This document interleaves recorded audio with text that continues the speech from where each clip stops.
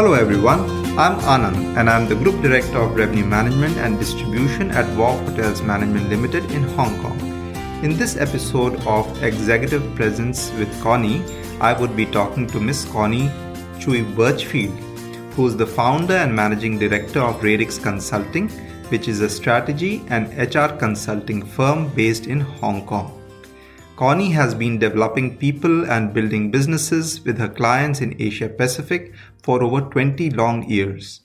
In the last few years, she has dedicated herself in providing strategic direction to her clients and also grooming young talents to occupy future executive positions.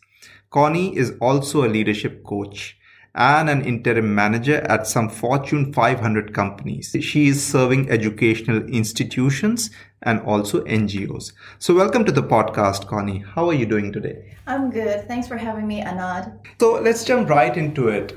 The topic of today's podcast is executive presence. And very often we have seen leaders, and in particular revenue leaders, they're extremely good at their job and what they do.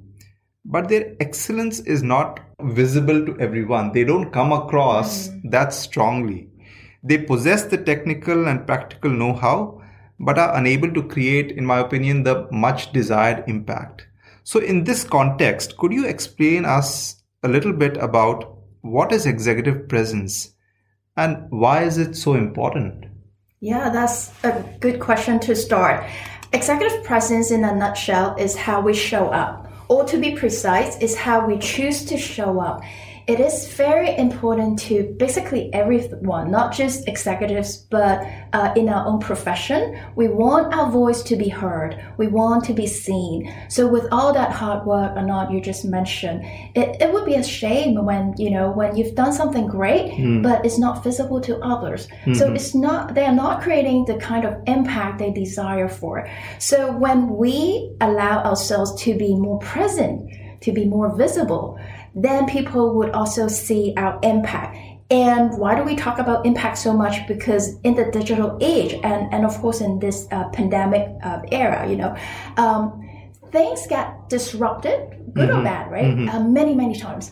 And then it's during these times that we even need more to collaborate with each other, to be more influential, to do negotiation more often, and to actually be very quick paced and be genuine to each other. That's why, there's lots under this topic, but it's not rocket science, actually. We can break it down into different components. And among the first authors who talk about executive presence is actually Sylvia Ann Hewitt. I know you also read her book, Yes, right? I just finished reading her book. It's an excellent read. Right, how do you find it? It was very nice, and I was very inspired actually after reading it. And now I somewhat know where I stand in the executive presence spectrum.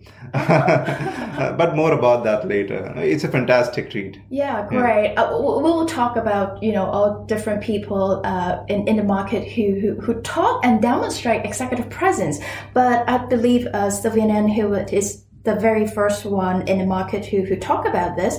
And she breaks it down into three components. One is gravitas, second is communications, and third is appearance. Basically, it covers, how you act, how you speak, and how you look. And when you have it combined, of course, we don't think about how we speak, how we talk, how we look every day or every minute. But it makes so much sense, right? When combined together, your words, your behaviors have some impact, or how they are perceived by others are important. I fully agree with you. And what I also learned from the book is that executive presence is different from performance. Performance is one thing. Executive presence is how you are messaging that performance to your stakeholders. Okay, what's your image? Okay. And in your answer, Connie, you mentioned the word gravitas. And I have a very simplistic understanding of this word, which is how you act.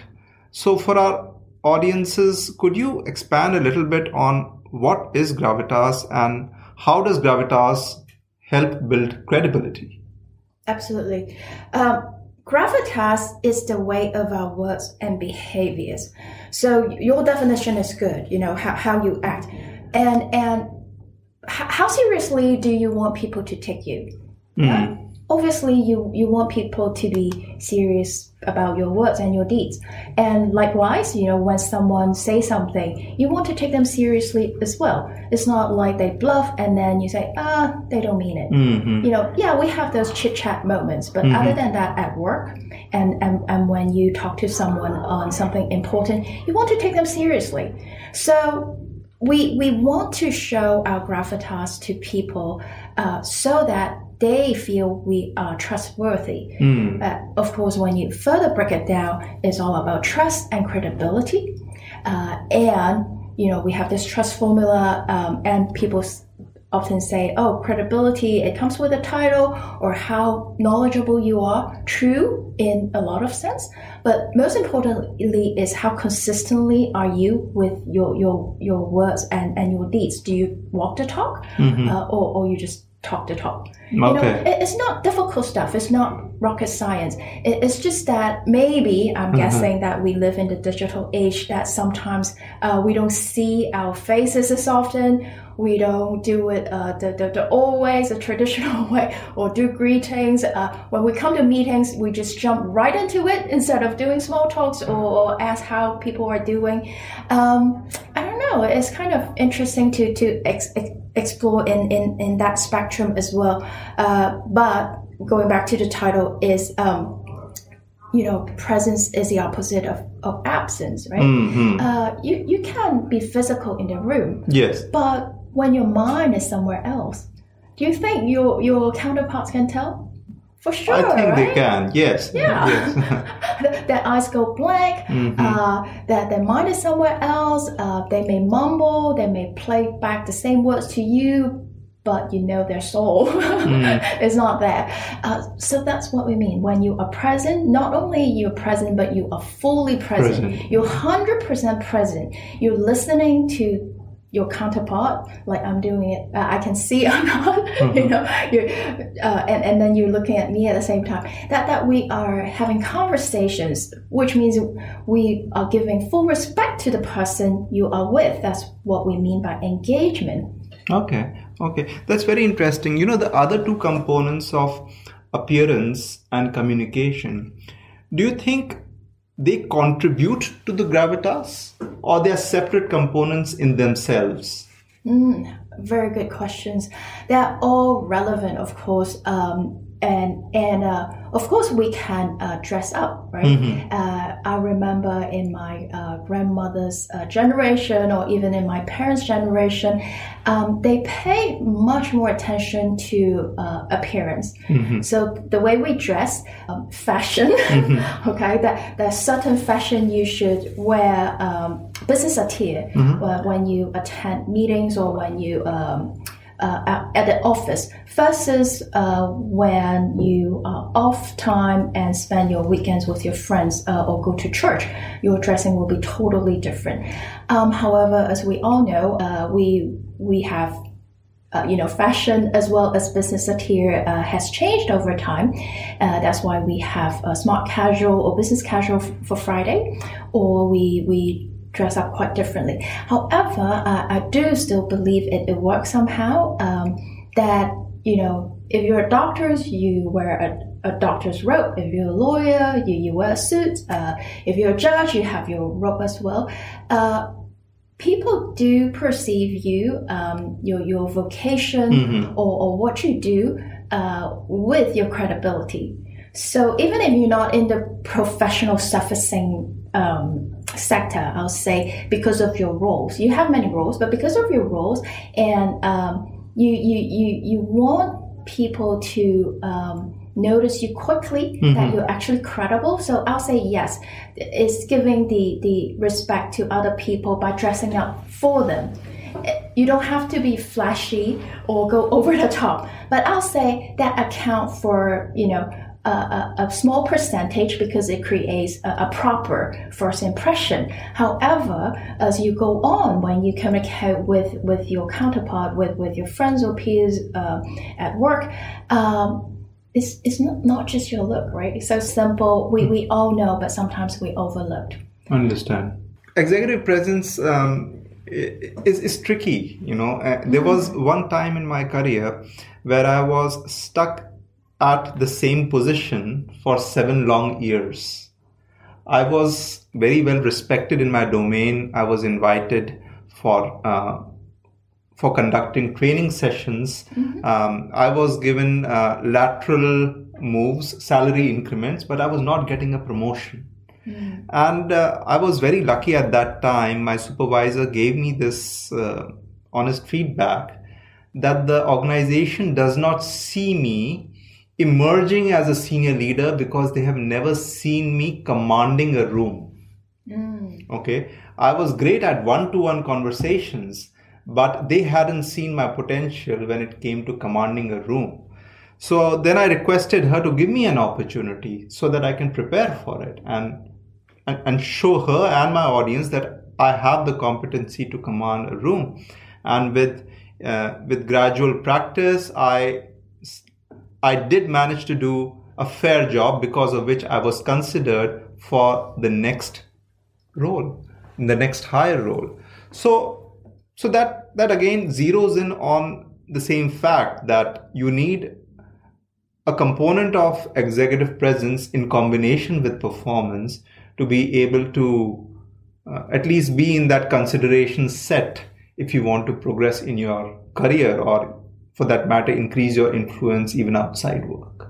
Absolutely. It's not the only component that you must have, but it is something that can be make or break. Absolutely.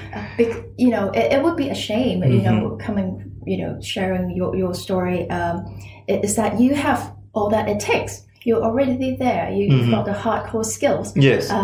It's just that the management didn't see it. They didn't have the opportunity to see it. Yes. So it's interesting when you say command the room, which is very visual. When you go into a room with a group of people, are you noticeable? It's not like you have to make a dramatic entrance. Absolutely. But do people want to listen to you? Is there something you were going to say? And, you sort of want them to feel expecting, what is it I'm going to say? I'm eager to listen. I want to pay attention, as if the spotlight is moving somewhere in the room to over your head. Understand. Yeah. So it can be difficult for some people, or to a lot of people, including myself, because no one is born an executive, right? But there are situations outside that we do need to command the room. By means of that, it doesn't mean we come in with strong character, with loud voice. In fact, these days, we can. It's the ambience that you create. Is when you make an entrance or you're about to speak, people want to listen to you. So if I may break it down. And we can talk a little bit about each of these components and tell me which are more interesting to you. If we break it down, when we communicate with other people, how do they see our presence? Is that we have posture, we have gesture, we have tone of voice, we have facial expressions, we have body movement, of course our verbal or written communication, as well as the last component that kind of tie everything together is authenticity. In your answer, you did mention that no one was born an executive, right? And which is so true. So in your assessment, is executive presence a skill that can be learned? Or is it something that's innately with us? Both. You have to know. Yeah, it's just like a lot of techniques, skills, they can be learned, and it's interesting. Actually, it is actors, stage performers and TV actors. They were the first who explore into this area, because there are no one on earth who practice more time than they do on studying people's expressions, body movements, gestures, all that combined. And why do they do that? Because they want to be convinced by their audience that they are in that role, not as their real person, but when they're in a role, whether it's a protagonist or they are the bad guy, or they play a certain profession, they want you to believe that they are in that role. So that's why they spend so much time studying all this so that they can play naturally. And then later on, because they spend so much time, all the nitty-gritty about posture, gesture, facial expression, body movements, then we notice that these skills are transferable to executives. At first, it was adopted by a lot of politicians, celebrities, and then eventually it got into the workplace as well, because we see that, hey, I have a message to share, but how can I amplify it so that everyone can hear? Yes. When you advocate for something, you become passionate, but you have to be tactful as well. So to answer your questions, very few of us are born leaders or born with, innate executive presence. Yeah. But when we practice enough, and when we notice the small things, how we act, how we speak, how we look, we can make small adjustments that work for us. So, Connie, often we are faced with the challenge of choosing authenticity versus conformity. And in my own career, I had to adapt my style several times to suit the culture of the organization. And frankly, that was not always very easy. So what are your thoughts on getting this balancing act right? How much of it do we want to change ourselves in lieu of selling ourselves or selling our souls? Yeah, great question. We want to be tactful. So, as leaders, we're often asked, or we have practiced to flex into other people's styles. And you see this in good leaders. They are very humble. That's why they kind of tone down their own style and then just go along with people around them, whatever works for people around them. But that doesn't mean you lose the flavor of yourself and your own style. To balance that is really, you have to get well prepared. Just like versus, you've seen these cases. You can tell whether a person is well prepared or what he says is scripted. Yes. Selling. It's very easy to spot those cases. Yeah. No one likes to be sold, but it's okay if you advocate what you believe in, right? So what's the difference? Well, being prepared is that maybe he's a salesman, maybe he's not a salesman, but does he have a sales pitch? Yes, but he doesn't do it in such a way that is so pushy. Then you feel comfortable. He makes it conversational. So the difference is, what did he prepare? Probably he's very knowledgeable. Remember, credibility. He's very knowledgeable about the product, the company, the person he's going to meet, and then he also feels prepared if you ask any questions or raise out any concerns that you may have. And then he let go of that. So the hard part is, how do we get ourselves fully prepared or even overly prepared and then kind of let go? Okay. No, that's fair enough. And I fully agree with you that it is a balancing act. And with gradual practice, you also develop your own style on the side. Yeah. When we're younger, we do practice a lot more. But once you get comfortable with your own style, you integrate everything. It becomes a consolidated a practice. You don't think what you're going to say next. You don't think how should I respond. Well, you think and not think. You kind of let go. Understand. So, Connie, what are your tips for our hotel leaders whose native language is not English, but are required to communicate in English with the corporate office and also with their supervisors? How can they improve their communication and their influence despite this hard disadvantage? Don't get bogged down by language. It's seldom the issue of language. It's really about your self-confidence. Of course, that can be a separate podcast for you to explore with another guest. But But people need to see that confidence in you so that they feel confident about you and the message you're going to share. So don't get bogged down by your native language. In fact, English is not my native language either. It's my third or fourth language. But there's a little bit of thing you can do. Always get yourself prepared. And practice. Practice makes perfect. These may sound old school, but it works every time. You've seen leaders, maybe they appear very naturally and confident in front of you, but I'm quite sure if you talk to them, they have spent their own time of doing their own preparation, whether they construct the message or they practice in front of a mirror, or they maybe mumble on their way before they come into the room, because it is important. It also shows a lot of respect to your audience because you know it's important for you. It's also important for them to hear. That's why you spend the time, sometimes even more time in preparation than you deliberate that succinct, powerful message to your audience. Excellent. And that's very good advice. And wrapping all this up, do you think organizations are doing enough to invest in executive presence and in the future of their leadership?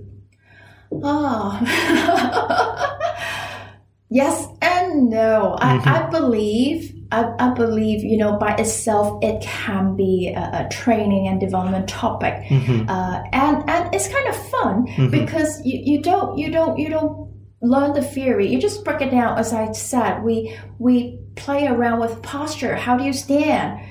It makes a difference when you stand straight versus you curl your back. It gives a different impression to people. You don't need to do a whole lot of talking. You just demonstrate. You just let people try, that sitting posture, or whether when they speak, do they have lots of hand movements, or they sit very stiffly. So, all that can be learned. Yes, they can always do more. And I won't say they have not done enough, because in every company, we have a lot of senior leaders or even middle managers, people that we can look upon to.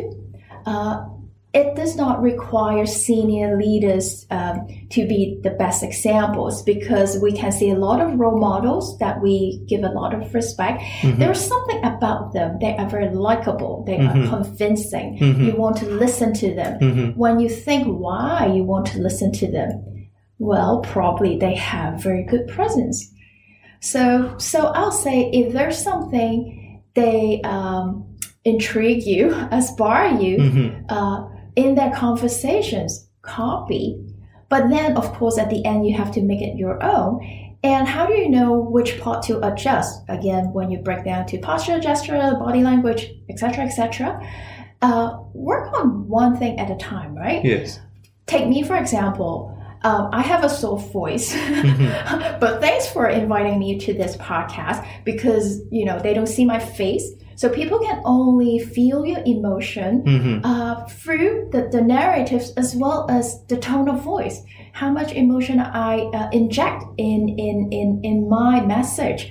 Of course, I can script it, but when I talk to you, it's natural to me, because I really feel passionate. I really want to share with everyone that this is not rocket science. Everyone can do it.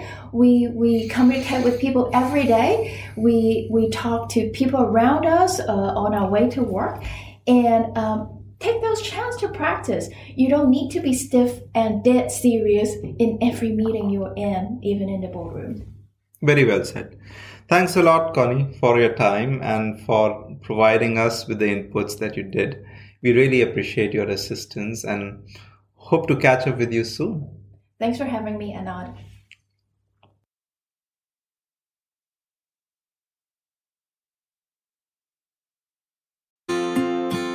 Thank you for listening.